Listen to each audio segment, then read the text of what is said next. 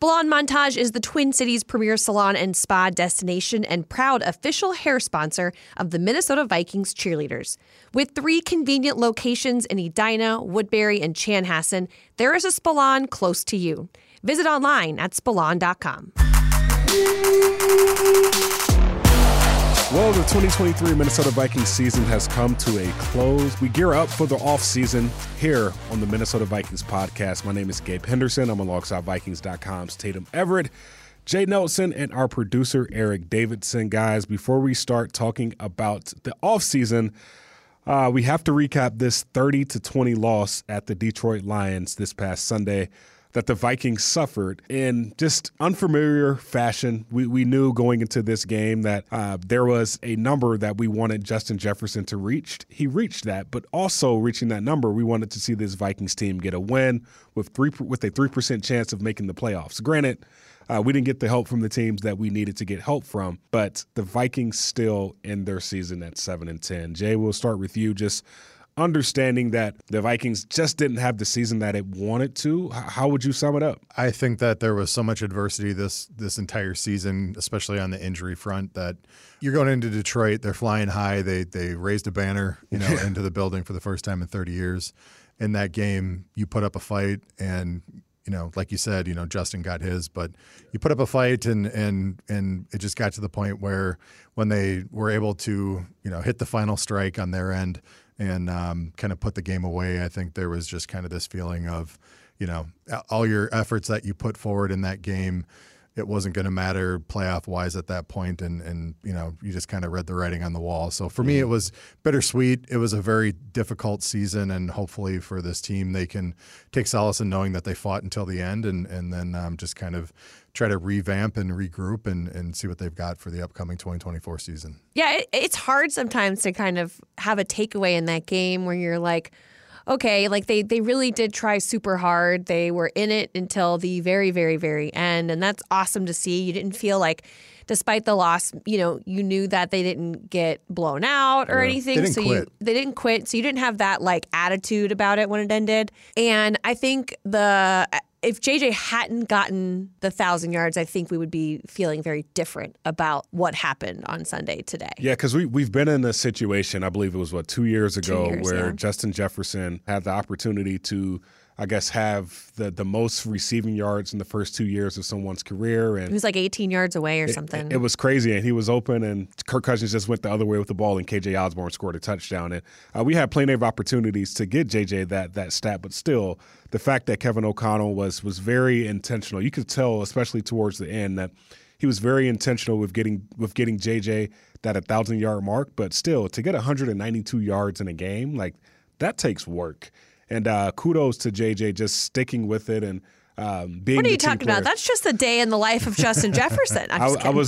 Wasn't there a stat that he averaged like 150 yards a game when Kirk Cousins was his quarterback this year? But he's just so good against the Lions. That's what I was going to say. Sure, his stats against the Lions are insane. Insane. He's got like almost 1,100 receiving yards. It's crazy. Go ahead. No, I was going to say with that is just he has eaten, especially at Ford Field. Yeah. I think last year it was like 223 yards or something last year. He only needed 30 more yards to hit that mark. Exactly. So that's the thing. Like, I think that's one of the pieces where he is a shining star that we all know how important he is to this offense. Yeah.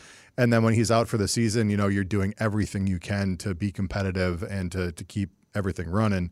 He gets back on that field and it's just a difference maker. So to see him go into Detroit and you're looking at it saying, it's even symbolically, I want to see him get 118 yards just to get to his mark. And then he blows past that and is able to do a little bit of a gritty in the end zone for kind of, one final time for the season. I just think for fans, that's something you look at it and say, yeah, we still have the superstar on this team still fighting and competing. And I think everyone understands what he means at this point. And, he is a leader, he's a captain, and he showed it on the field there Sunday. Yeah, I just remember, being in that locker room post-game, interviewing some of those guys, and as somber as it felt, there was a sense of hope that this offseason is going to be huge for a lot of those guys. A lot of these guys, I just think of a guy in Justin Jefferson or Jordan Addison who are under contract but don't have any injuries or any ailments that kind of keep them here and have them rehabbing for another year. Granted, they did get injured a few times this year, but still, like, having your offseason where you're, I guess, rehabbing an injury versus getting better and not having to worry about, I guess, some elements, I think that's when I think that's when the players take the next step in their career. So kudos to these guys for staying healthy, but also the veterans of the world, the Harrison Smiths, the Jordan Hicks of the world, the fact that they were able to, kind of, I wouldn't say man up, but, kind of go through some tough things to be able to put the team on their back and finish this season out strong, Tatum. Yeah, the veteran leadership, I think, was so key, especially on the defensive side of things, because you had such a young group and it was a very unorthodox defense. And with their leadership and buy-in, I think that just kind of leads the young guys by example. Harrison Smith is very somber. I think in his press conference, he's got some decisions he wants to make. There are a lot of guys who are, unsure about their futures with the team. And so I think when you're in those situations, like, none of them wanted to go out with a loss, and a lot of them wanted to make sure they had some good tape out there, right? Like, they want to make sure that if this is their last time here, there's other teams who are still interested in them. Well, you're going out on a high note, and if, depending on what your future is going to be, I think that's so much of when you hear people saying, "Oh, is the team going to tank for a draft pick?" It's like, the players don't feel that way. The coaches don't feel that way. They're fighting for jobs. They're looking for not only their own reputation, but they're trying to get a new contract. They're trying to, fight for their future. So for a lot of those guys, being able, like, the idea of fighting for their till the end of the season is just, it's a no-brainer. One of the things that I was thinking about was, even going into the season, one of the question marks that we had was, there was a lot of veteran leaders who left. Just in general, there was a turnover going into this season, and so we were looking at guys like Harrison Smith and Hicks and those guys to help make up for a Pat P leaving and a Kendricks leaving. And I think you looked at those guys at how durable they were for the most part, barring something freak happening. And those guys, Daniil Hunter, they were the leaders in these different areas.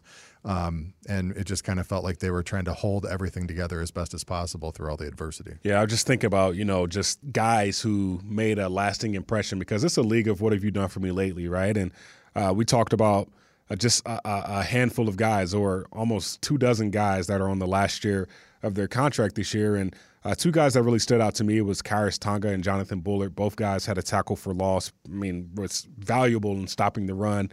And that's pretty much all a lot of us wanted to see, was who was going to step up to the occasion and not take this last game off, understanding that the chances were that this Vikings team wasn't going to make the playoffs. So I believe those are some positives. There are also some other positives to build on top of JJ, Jordan Addison. I just think the way this Vikings team handled the adversity this year with the car wash of quarterbacks that we went through in a span of 7 or 8 weeks, I believe that shouldn't go unnoticed, and that's something that Kevin O'Connell and Kwesi Adolfo-Mensah addressed in their press conference earlier this week, is dealing with that adversity, understanding that this is a team that, we put the best team out there, but when you have your quarterback rip his Achilles or tear his Achilles week 8, it's going to be tough to bounce back from. No doubt about it. And I think that was something they obviously spoke about at length in their presser was, you can sit there and plan for the season all you want.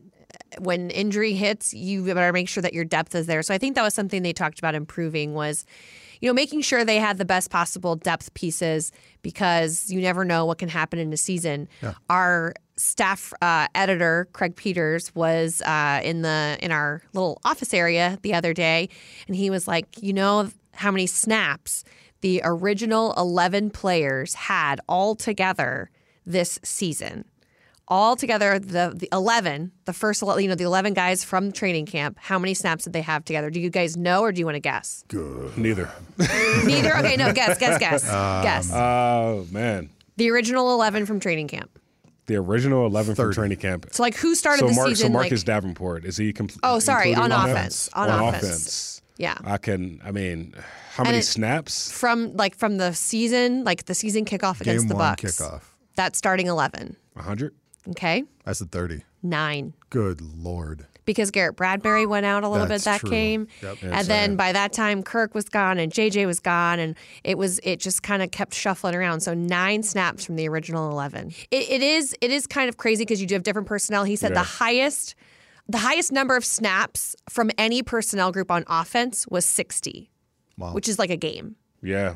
Yeah, so that says a lot. And usually that's what you want. You want 60 from each personnel group, but there's usually like a personnel group that can get 100 or 70 or more than that. Sure. But at the highest was like 61. Yeah, that's an interesting number. I'm just thinking about just the first few weeks of the season before because after JJ got injured, that's when things kind of went out of control with the injuries as they started to stack up. So, but if you also think about it, there were changes made at the offensive line position. Yeah, you had different. Just of the original. Ezra Cleveland started the year. That's the thing. So, like, guard. the point being, like, once you got to that point, those numbers were gone. So, wow. Yeah, that's totally true. I didn't even think about that. So that's crazy. It's crazy to think about. You do all the offseason planning. You run through training camp. You say, here's our starting 11. Let's do this. And then the entire season just is kind of crazy given all the changes that happened. I think another interesting stat would be how many snaps did the starting offensive line play together that was the starting offensive line week 1. Because, once Dalton Reisner gets in there, that's a completely different. It's almost 9 at that point. Yeah, so that's interesting just thinking about, the lack of chemistry we were able to build just due to players not being on the field. So, interesting take. That article is on Vikings. Is that on Vikings.com right now? I don't know if he's put it in an article or not yet. Okay. I know he asked Kevin a little bit about that in the presser, but that was just something he, quizzed us on the other day, and I was like, holy moly, that's not great. Yeah, that's not good luck. Well, look, one thing that Kevin and Kwesi talked about, which is probably going to be top of discussion this offseason, is what do you do with Kirk Cousins and Danielle Hunter? Just seeing the years that both of those guys had, there is a ton of value around both of those guys' names. So I'll start on the offensive side of the ball.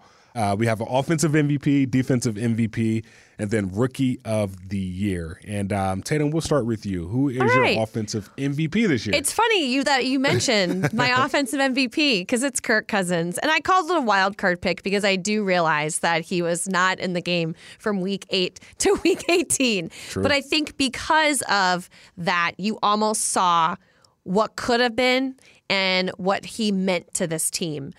And for me, it was almost more an eye test, a results test too. I know that there wasn't a good start, but he was in such a groove when he suffered the torn Achilles. He was tied for the most touchdown passes, 18 in the NFL at the time of the injury, and ranked second in passing yards when he ruptured the Achilles tendon. And I just think that the locker room is such a Kirk Cousins fan. He has won those guys over, and they appreciate him. They trust him. And it really showed the importance of quarterback in this offense because they do have so many weapons around him between JJ and Jordan and TJ, and you have an offensive line who they also kind of went through their own injury struggles. But it's almost like you could put someone, you need to have that position, and that offense will just hum. And I thought it was really interesting today when Kwesi was asked about your thoughts on Kirk, like what do you want to do in the future? And he almost emphatically, before the guy even ended his question, was like, yes, we want him back. Yeah. I thought that was pretty interesting. That's apparently the intention. He says it's the most important position in sport, and they want that comfortability there. Sure. So I could definitely see that being a huge option. Obviously, both sides have to agree. But I thought that the MVP was Kirk for the reasons of you almost felt his absence more without. And I think just from he kind of won over the hearts. As opposed to feeling his absence when he's there, right? I just look at the quarterback documentary and just how he won the hearts of fans and then the hearts of Minnesota and then the hearts of the locker room, and then how the season started with him, building that trust, building that chemistry, and then boom, all of that goes away in lickety-split fashion. So the fact that we felt that absence, and the fact that we could never fill that void pretty much explains why Kwesi is saying, hey, we want this guy back. We know what our offense can look like, even with a one-legged Kirk. We know what our offense can look like. Well, and how many people came up to you or that are non-football people, or or they're the kind of fans that just want to root for the team and they're there for the support of the team, that were like, man, I just love that Kirk Cousins. Right. Mm-hmm. Like people who weren't even Vikings fans were being like, what's he like? Is he really like that? Like the Netflix documentary. captured America's attention and the hearts of America. And I think that was just, I think that's been one of the weirdest, not weirdest things, but most like the coolest thing to observe so far. I had Uber drivers in Las Vegas saying, Nice. "Oh, you're from Minnesota. What do you think about Kirk Cousins?" And having no idea, what I do, but. Same kind of thing, like the amount of people that said, I watched that documentary and I think he's a really solid guy. I think between that and then just think about in that locker room, how many guys, including Brian O'Neill in locker room, clean out day kind of a thing, just talking about how important he was as a leader and just why people respect him the way that they do. I think, he's kind of proven he's done and doing everything he can to be a leader for this team. And I think, he's earned that right to hopefully between he and the front office be able to try to figure something out. And I think if, they want him back, I think that locker room is going to be ecstatic to have him back as their leader. So I think he's done everything right and said everything correctly that he needs to say, and he's still been involved. He's still been in the locker room. He's still carrying a boombox out for the last home game kind of a thing, and doing Kirk O'Chains up, doing the Gallagher. Like that might have been one of the biggest pops I've heard in that stadium since they opened it. Was just him coming out for that Gallagher as that surprise. So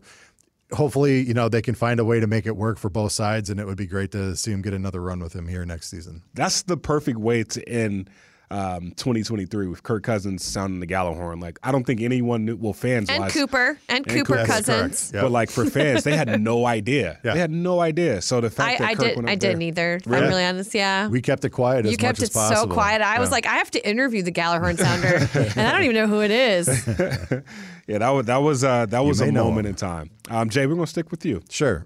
For me, given the fact that we talked about having a guy like Kirk Cousins go out and some of the adversity that we had, we also had a guy in Justin Jefferson go out, and just kind of everyone looking at who's going to be able to take over.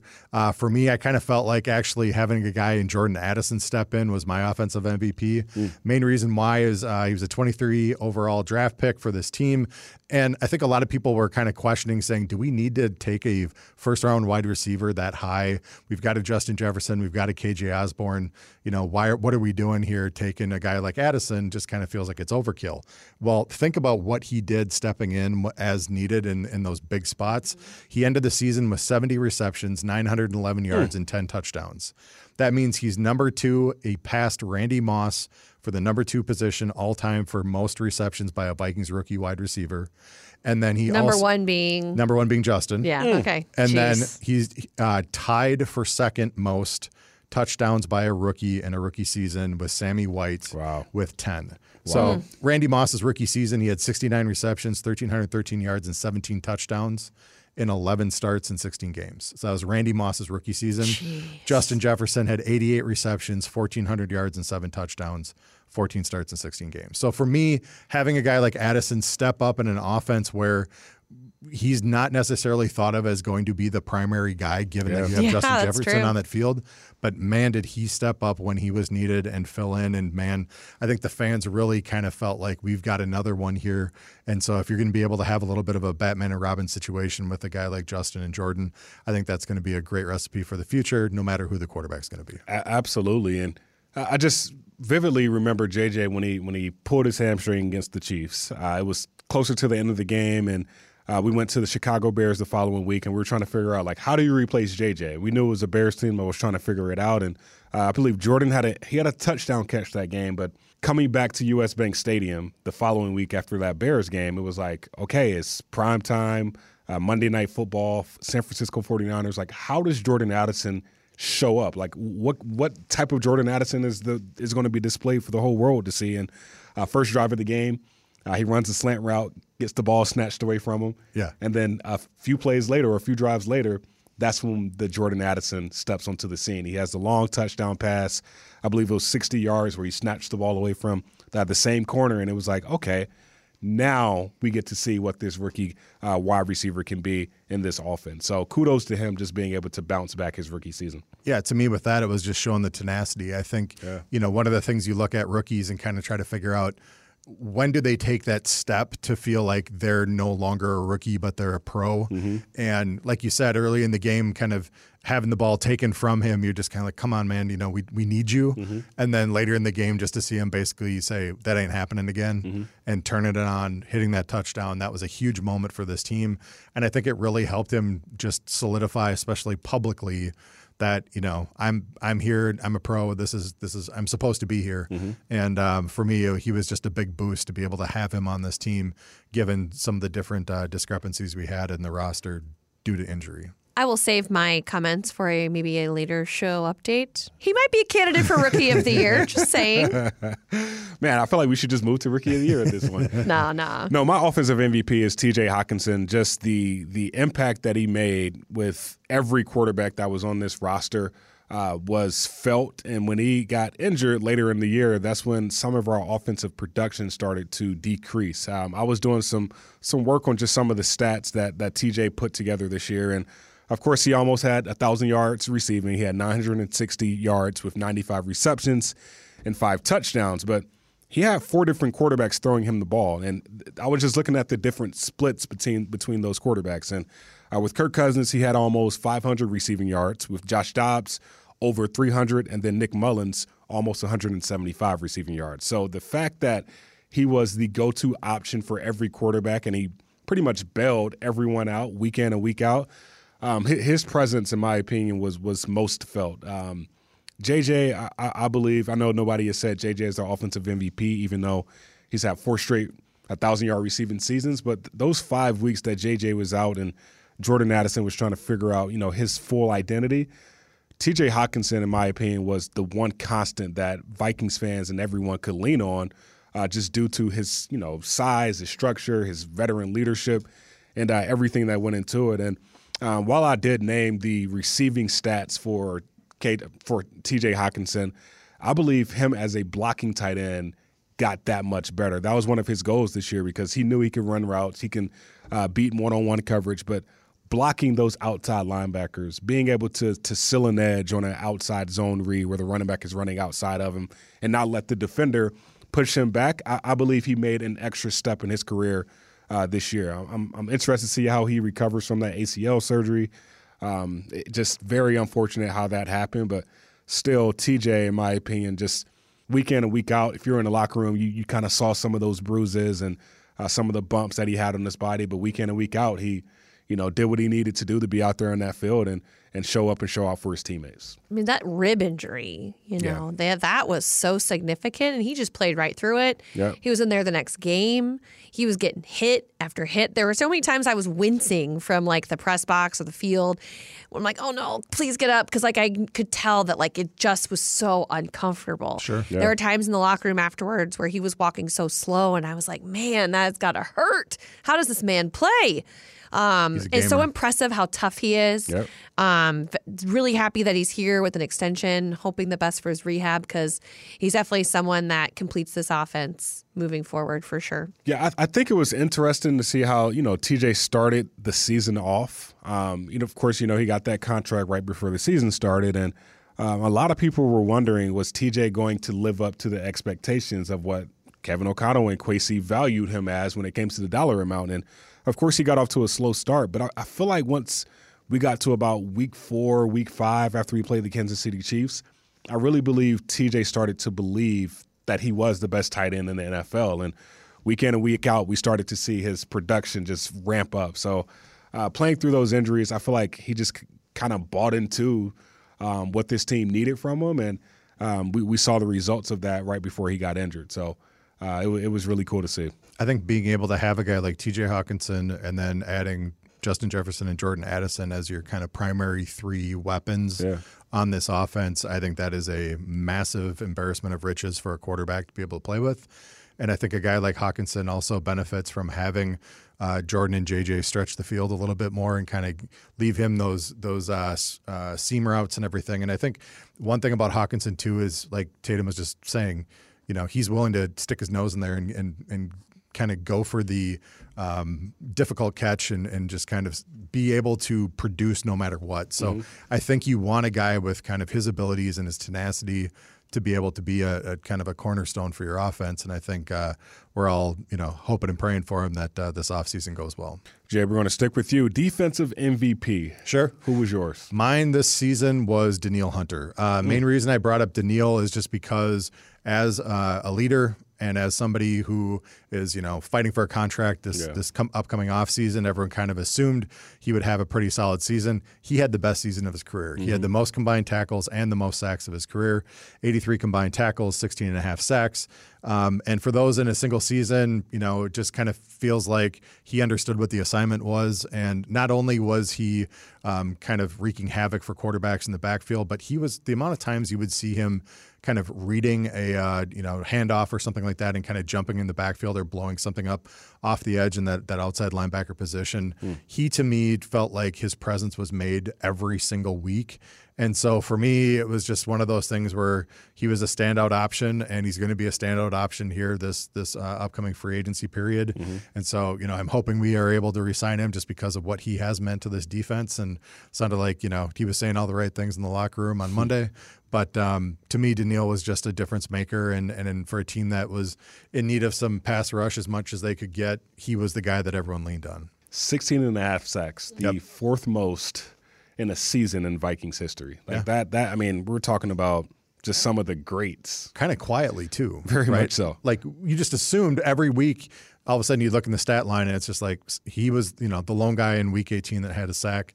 And it just kind of felt like week to week he was the one constant showing up on that defensive sheet when it came to, people being able to pressure the quarterback and get those sacks. So for me, he just to me felt like he was the guy that I could point to as who was the most impactful there on defense. Yeah, if you take him out of the equation, it would have been really difficult to try and make this defense work. And you could see that, how much trust Brian Flores had in that, because he knew there wasn't a ton of guys at the line that he had at his fingertips to be able to bring the pressure. So he got creative in other ways. But if his guys at the core and that front line weren't doing their jobs, we would have seen a lot different results, I think. And you saw guys like Pat Jones and DJ Wanham stepping up in big games as well. And I just think it's the combo platter we've always seen, at least in the last probably 20 years here on this team. If you have a combo platter of outside edge rushers,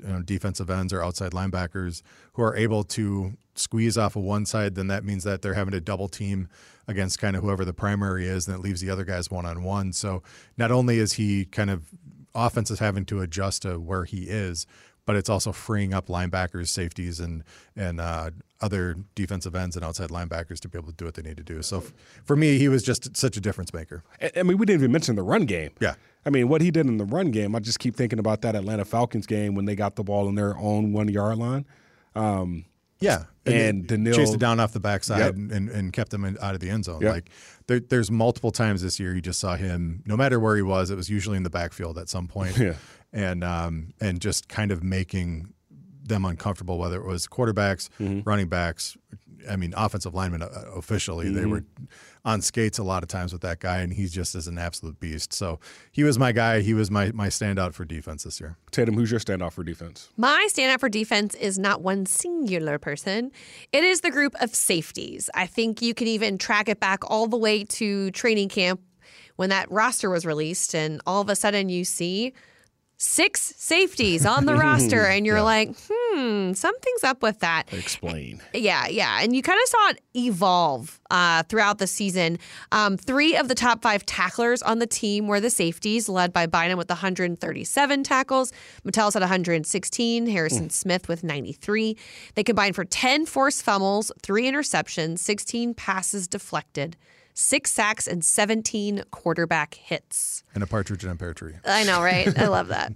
I just think that it was a 3 safety look a lot of times was bred out of necessity, but I think it really played into the hands super well of these guys. Harrison Smith holding down the old school safety ways and being a good communicator. Cam Bynum all over the field. I mean, the guy barely missed a tackle. He was always felt like he was in the right place at the right time. And then Josh Metellus, Mr. Everything, playing linebacker at times, being, playing safety, getting in coverage. How about Cam Bynum playing corner? getting back to his roots, playing corner in the last 2 games, just a little bit. The first game where he started, but the last, the Lions game, just playing a little bit. But just the way that they were used to disguise looks, how they were bunched together at the line of scrimmage pre-snap, and then they were, by the time, when the ball was snapped, they were spread out, trying to confuse a lot of quarterbacks, I think was part of Brian Flores's secret weapon of sorts. Like I said, bred out of necessity, because I think that they could have used a little bit more depth at cornerback. But the 3 safeties for me really carried this defense. Yeah, it was a very unique take or a very unique angle going into this year of seeing how many safeties were on the roster, like you said, and just seeing how that played out. I mean, the 10 forced fumbles is probably the biggest stat that stands out to me. Just 10 forced fumbles between those 3 guys. Usually on defense, when your safeties are leading the team in tackles, that's usually not a good thing. Not the greatest thing in the world, but how Brian Flores used the safeties, it pretty much was best case scenario for our defense. So really good point there. Yeah, for me, I think that the safeties were very much the backbone of that, the back end of the defense, as they're supposed to be, but they're not used in normal ways. Yeah. It's not like they're just sitting back there in cover 2 and just kind of hanging out waiting to see what comes into their zone. They're blitzing. They're, like you said, up in the line and dropping back, delayed blitzing, and then even trying to cover and dropping into coverage in unorthodox ways. And I think that's not only confusing for the offense, but can be confusing for the defense if you don't have people that know their assignments. So the fact that Flores trusts them as much as he did and the amount that they were used this season was a testament to not only Flores and kind of his scheme, but just how much work those players and coaches put into making sure everyone was sound in their assignments. So it was great to watch them. And, I just think that core moving forward for the future, there's some great young leadership that's also stepping up there. And to me, I think the position's in really good hands at this point. I agree. And kind of leads me to my defensive MVP, and that's Brian Flores. Just what he did in year 1 with this defense is something that I don't think I've ever seen in such a quick turnaround. Just going from the 2022 and the 2021 seasons, the Vikings were either last place or second to last in almost every statistical category. This year, they were in the top half in scoring defense, total defense, and yards per play. And then the most impressive stat for me was the yards per rush. The Vikings rank 4th in the NFL in yards per rush with 3.8 yards allowed per carry. The goal, if you look at the goals in the defensive meeting room, the number 1 goal every year is hold the opposing team to 4 yards per carry.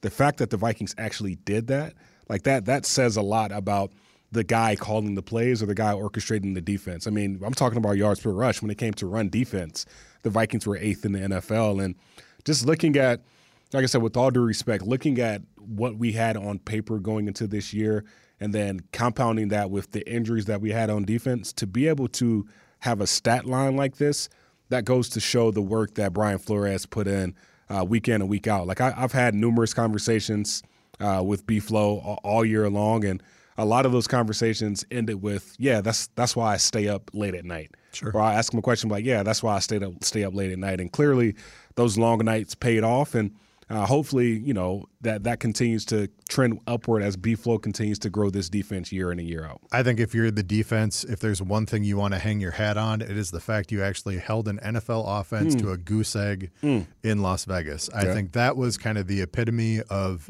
everything coming together defensively.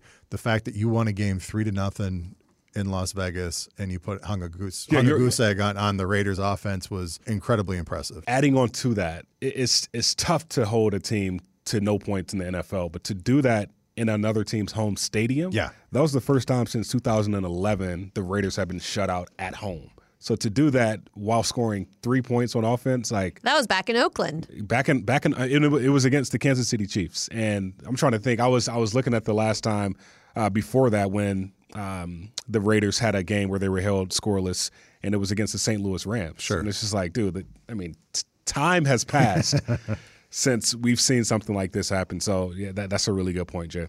As we move on to our final superlative of the show, I want to highlight the Rookie of the Year. I'll start with this, and my Rookie of the Year is going to be Ivan Pace. I know we just talked about that Las Vegas Raiders game. That was kind of the welcome to the NFL moment, or having the NFL say, hey, welcome to the Ivan Pace world, because Ivan Pace had 13 tackles that game, a sack, an interception, and was the NFC Defensive Player of the Week.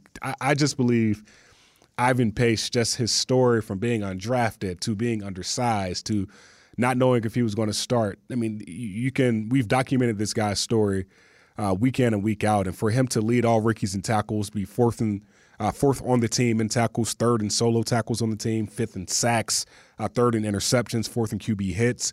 I mean, top 5 in all those statistical categories for a rookie undrafted free agent. That was something that really stood out to me, and just this impact also. I mean, the guy stayed healthy. We always know the best ability is availability, and he was available week in and week out, starting 11 games while playing in all 17.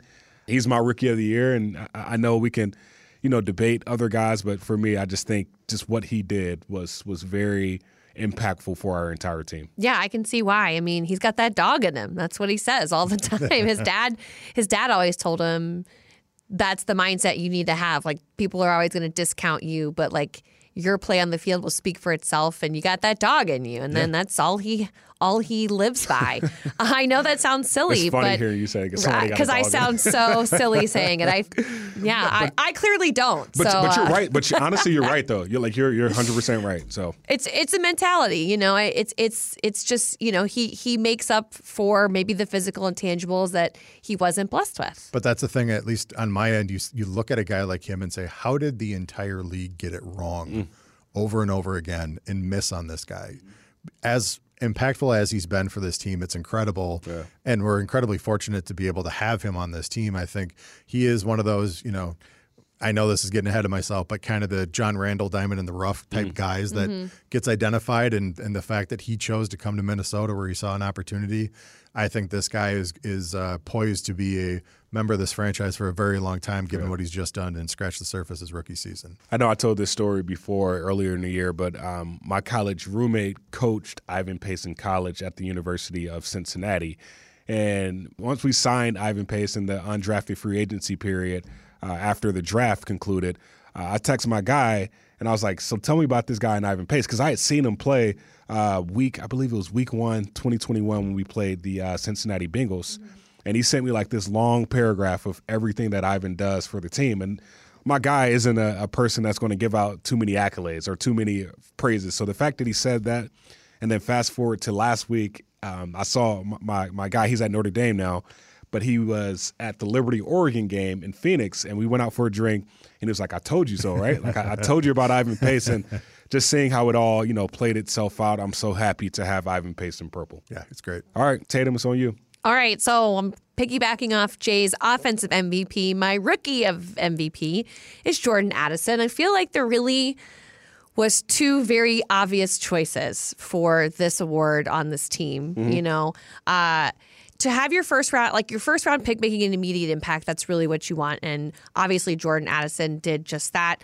I'm so impressed with his body control. There were so many times he was catching balls. I think there was this one sideline catch I remember where he just like plucked the ball to the sideline and kept his 2 toes right inside the line. He was toe tapping. Yes. Yeah. Tony toe tap. Exactly. It was amazing. And then he's caught several balls at his shoelaces, and like just the way he's had to he tries to read the ball. I mean, it's he's still working on that a little bit, because I know he slowed up against the Lions on that one catch. But there have been times where he's had to slow up. He slows up, gets the pass interference call. Like, there are just things that you can tell he understands and knows football. He gets it. One thing that's great with him is he's kind of got a little bit of that Chris Carter body control.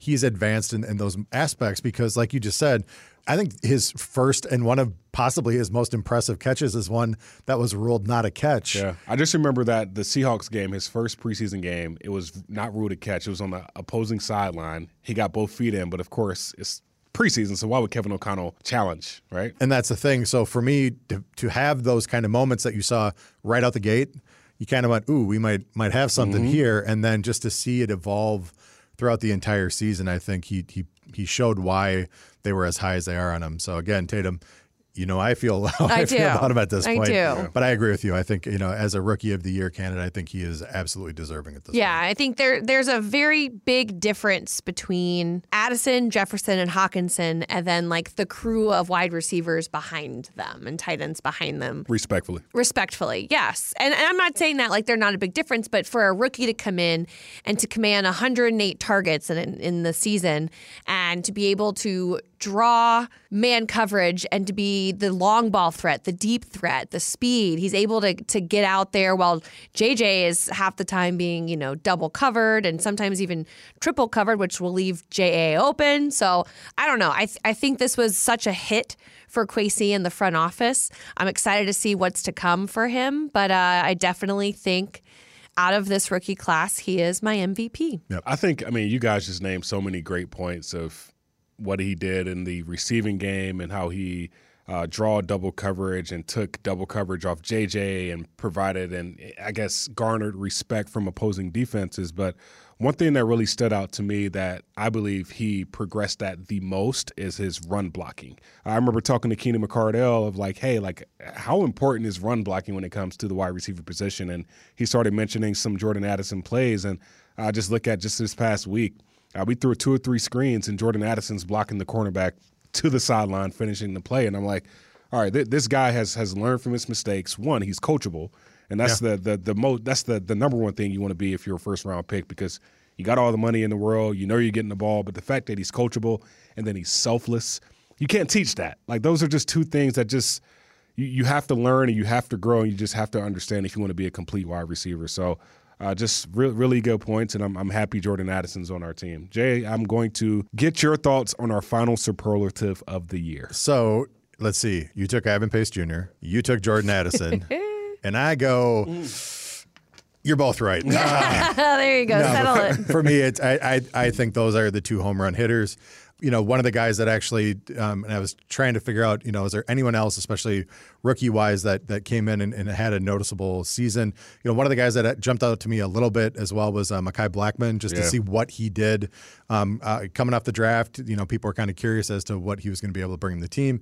He had a solid season, but, like we just said, Jordan Addison setting records, Ivan Pace Jr. stepping into a starting role, wearing the green dot was crucial, and being able to step in when you had guys like Jordan Hicks go out with injury. I think both of those guys became incredibly important to both sides of the ball, and to have them moving forward, I think we are incredibly fortunate. The cornerback position is going to be a huge priority for this team this offseason. Not sure how they're going to address it, whether that's free agency or the draft, but I would bet my bottom dollar that the Vikings have a new cornerback added to this roster this upcoming offseason. So it was good to see Mekhi play, get his reps. We were high on him this offseason, and I would say he performed pretty well given the opportunities that was provided for him, at least for a rookie. I believe he was listed as the 3rd most plays defensively at the cornerback position.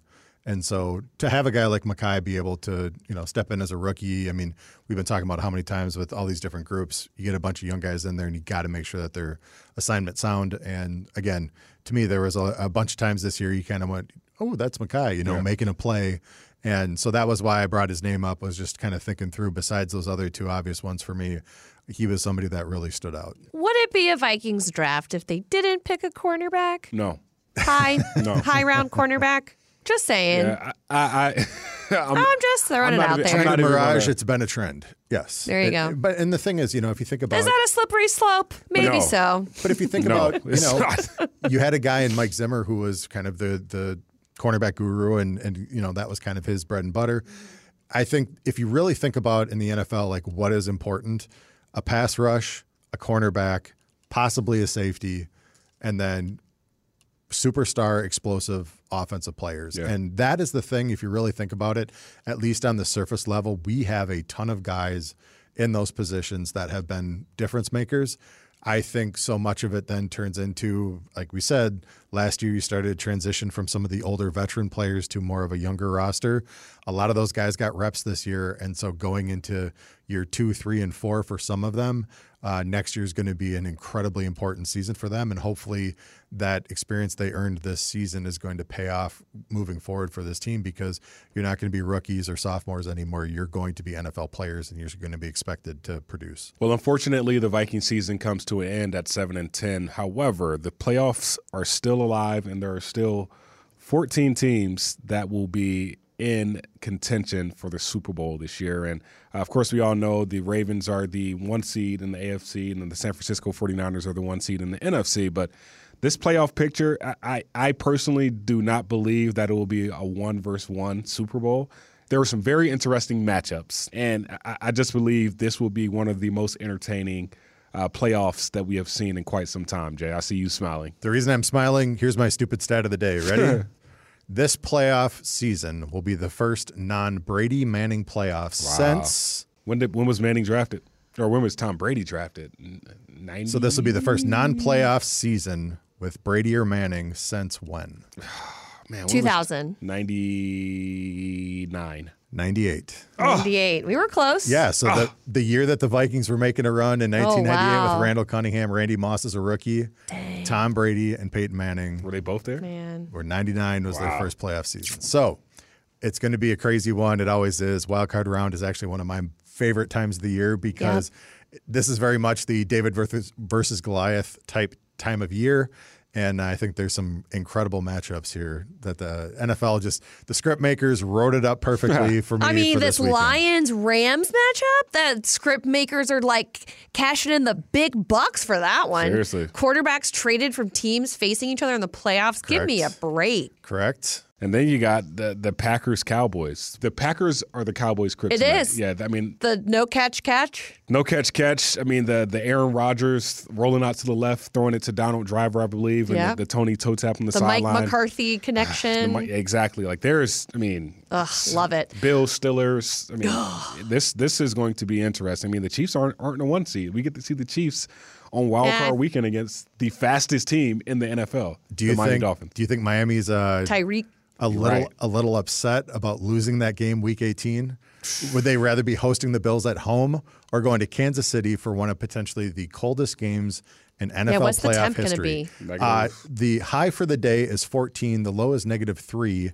And they are talking about having snow late in the night and it being potentially at least 10 below zero wind chills. Is that safe? We've done it before here. Okay, just wondering. You know, I'm the non-Minnesotan in the room along with Gabe, but I don't understand. So I went to Arrowhead for an AFC Championship game when they played the Titans a couple of years ago. Well, 3 or 4 years ago.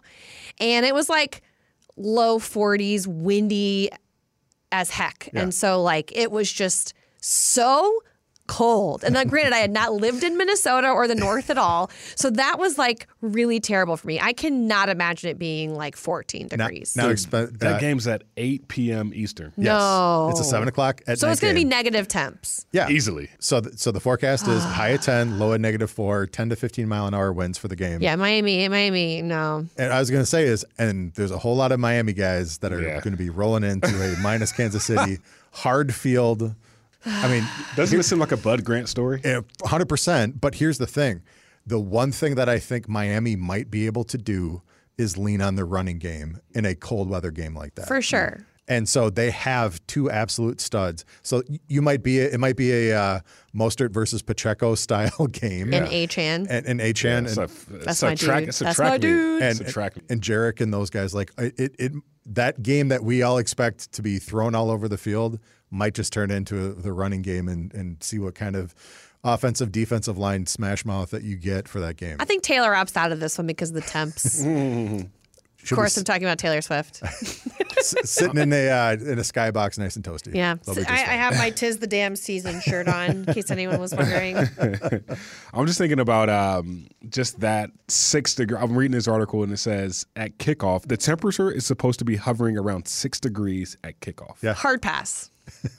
I put any kind of money that stadium will be sold out Oh, it's going to be crazy. Oh, I didn't even think. You know what? That's the kind of thing where I'm like, look, I get it, but I ain't watching this thing indoors. True. I mean, I can only imagine the 2 years we were at Huntington Bank Stadium here and just those playoff games, like how cold that was. Nope. I mean, we would have had to be there. I mean, I'm not going to lie to you. If it was an outdoor stadium, I may not have taken the job. Well, but even for us, though, on those games that were ridiculously cold, we'd be sitting up, running the game up in the upper kind of skybox area.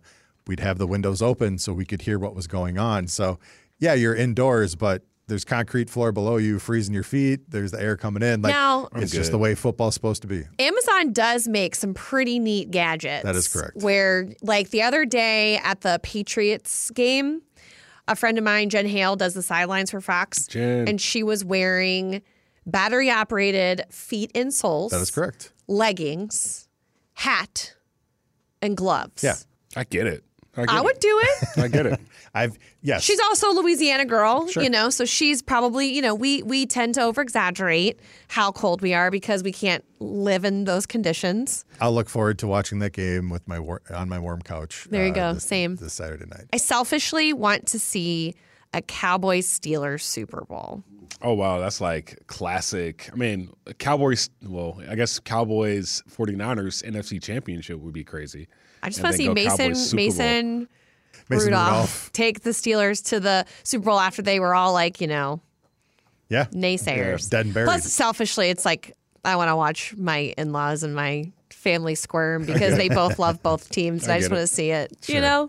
One of the ones that's interesting for me is the very first game this Saturday, Cleveland at Houston, the Deshaun Watson Bowl. Just having Cleveland play the Texans, I think that's going to be crazy. And also think about the fact that Energy Stadium will go from having the national championship game to the very first playoff game in less than a week. So they've got to be. Hats off to you, Energy. That has got to be an absolute logistical nightmare to try to switch everything over that way. But man, it's got to be a lot of fun down in Houston, being able to have access to all of that. And it's warm. Yeah, honestly, the Eagles-Buccaneers matchup is underrated because the Eagles have been. They could knock them out of the playoffs. I wouldn't say tanking because that's not the word to use, but the Eagles haven't been playing their best football, and the Buccaneers have. So. That's an interesting matchup also. Yeah. I think the Bucs have a big chance to knock them out. Bucs are at home. Right, which would be a very interesting addition to the whole NFC South sucks conversation. Just saying. For me, it's the idea that Philly has completely fumbled the bag. Yeah. Being the only team to never get 12 wins after starting 10-1. Crazy. Like they are insane. It's nuts, but it's Philly and the playoffs. And I think everyone just assumes here we go again. They're going to find a way to turn it on. But the real question for me is what's Baker got left up his sleeve? And I think Bucs defense. But that's the thing is like the secondary is super tight. The question is going to be like, what happens with A.J. Brown, coming off the knee injury, et cetera. Yeah. What can they do against that defense, let alone what kind of misery they're going to try to put Watson in? So how's Jalen's finger? Exactly. So like it's going to be it's a weird one, man. It really is weird. If you'd have thought 10-1 Philly going to Tampa in the playoffs, you're like, oh man, they're going to roll them. Yeah. And now we're all sitting here saying, I don't think so. As much as I love this guy, why does Jameis Winston feel like the loser in all of this? Actually, you know what? It's funny because the amount of people that are ex-teammates or teammates of him coming out saying he is the best guy in the locker room. I think he's actually, it almost kind of turned into a win for him, just the amount of love he's got from people. So. Yeah, I'm just looking at Tom Brady took over his team, took him to a Super Bowl, and 2 years later, Baker Mayfield has the same team and takes him to the playoffs. So it's like, and Jameis couldn't do that when he was a starting quarterback there. But like I said, I'm a huge Jameis fan, just going back to his high school days. Well, sure. That's a podcast. That's a long one. That's a long podcast. That's a wrap up. Thank you guys again for tuning in week in and week out to this show. We will have multiple shows this offseason, so make sure you stay up to date on Vikings.com for the most up-to-date coverage of the team. For Jay Nelson, Tatum Everett, and our producer, Eric Davidson, my name is Gabe Henderson. Talk to you soon. 87% of our food comes from rural America. Farmers are incredible, agriculture is incredible, and rural is incredible.